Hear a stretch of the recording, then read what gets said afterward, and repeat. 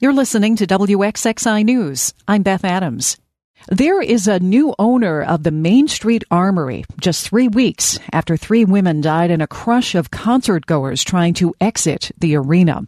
WXXI's Brian Sharp reports. Former owner Scott Donaldson sold the property for $550,000. The deed, filed Friday, lists a newly formed limited liability company with a P.O. box address that traces to local landlord John Trickey. He owns a number of residential and commercial properties. His investment helped preserve the Cinema Theater building, which Trickey says he sold last week. Trickey declined to discuss the Armory when reached by phone on Wednesday or confirm he bought it, saying instead to call him back next week. The last concert at the Armory, held on March 5th, ended with a deadly crowd surge as patrons rushed the exits. 3 women died. Police and other agencies continued to investigate the matter.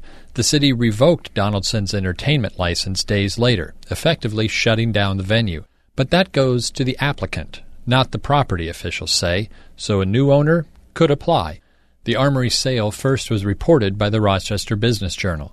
Brian Sharp, WXXI News. Telehealth services for mental health care were expanded during the COVID-19 pandemic, but some of those services could expire in the next 2 years. Professionals in Monroe County say video conferencing is a valuable tool to help in rural America where resources are scarce. Christina Mosgraber is CEO of the Rochester chapter of the National Alliance on Mental Illness. She says virtual services have reduced barriers to care. With a lot of folks that are struggling, they're concerned about who might see them, but then there's transportation concerns, there's anxiety of getting lost. There's a lot of things. And we've actually, our peer support group, for example, we've increased to a weekly basis, which it used to be twice a month. It's now weekly. And the numbers are higher than ever because it's been on Zoom since the beginning of the pandemic. Mosgraber was speaking there on Connections with Evan Dawson. Many of the telehealth services that began with the pandemic are set to end on December 31st, 2024. As Women's History Month winds down, Kathy Hochul is reflecting on being elected the first woman governor of New York.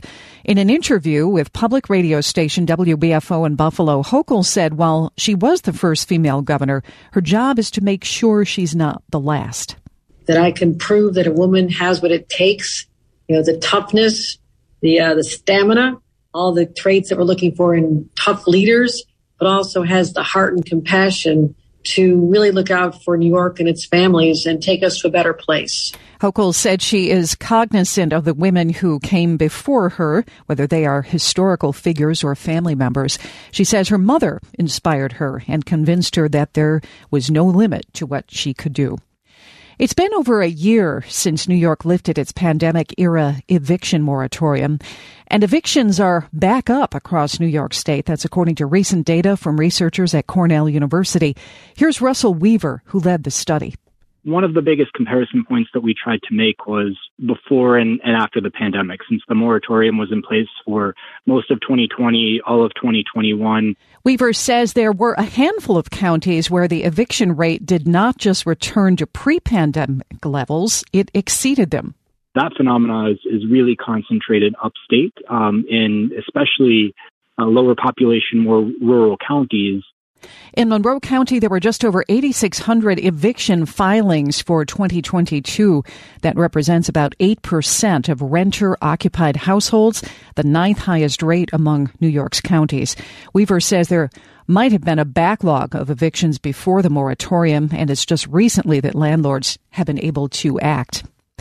The National Women's Hall of Fame in Seneca Falls has announced a new group of inductees. They include social justice pioneers, groundbreaking physicians, and women who championed Jewish feminist theology and the financial well-being of Native Americans.